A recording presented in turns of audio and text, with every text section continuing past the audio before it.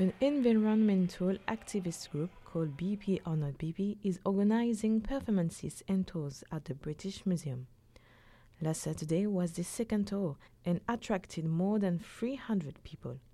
The issue of stolen artifacts, kind of thing from that part of the world, and the issue of racism and stuff is very present for me right now, as well as of my own life. I am really against what British Petroleum, BP, does in the way of extracting oil from communities and then ruining all their environment, like in different parts of the world. For the last 20 years, BP has sponsored the British Museum.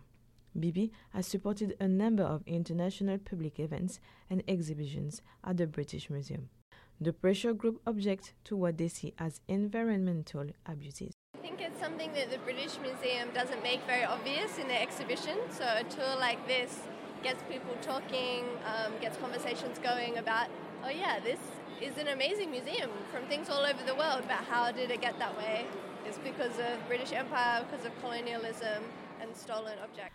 Back in 2016, the art collective Liberate Tate, a group of environmental activists, organized protests at Tate Britain, leading to the end of BP's 26-year-old sponsorship.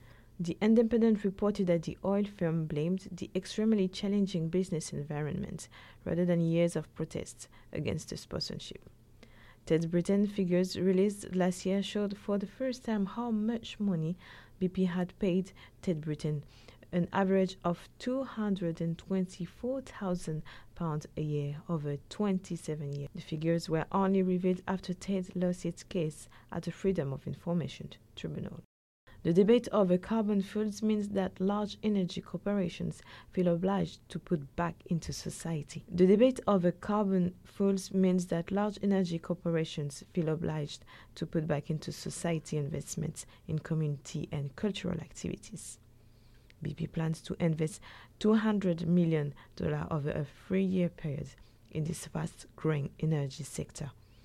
Solar could be an alternative to generate 12% of total global power by 2040. But if the plans of scrapping the British Museum funding goes ahead, almost thousands of employees could be at risk of losing their jobs. Despite the efforts of BP, the funding is now in the spotlight.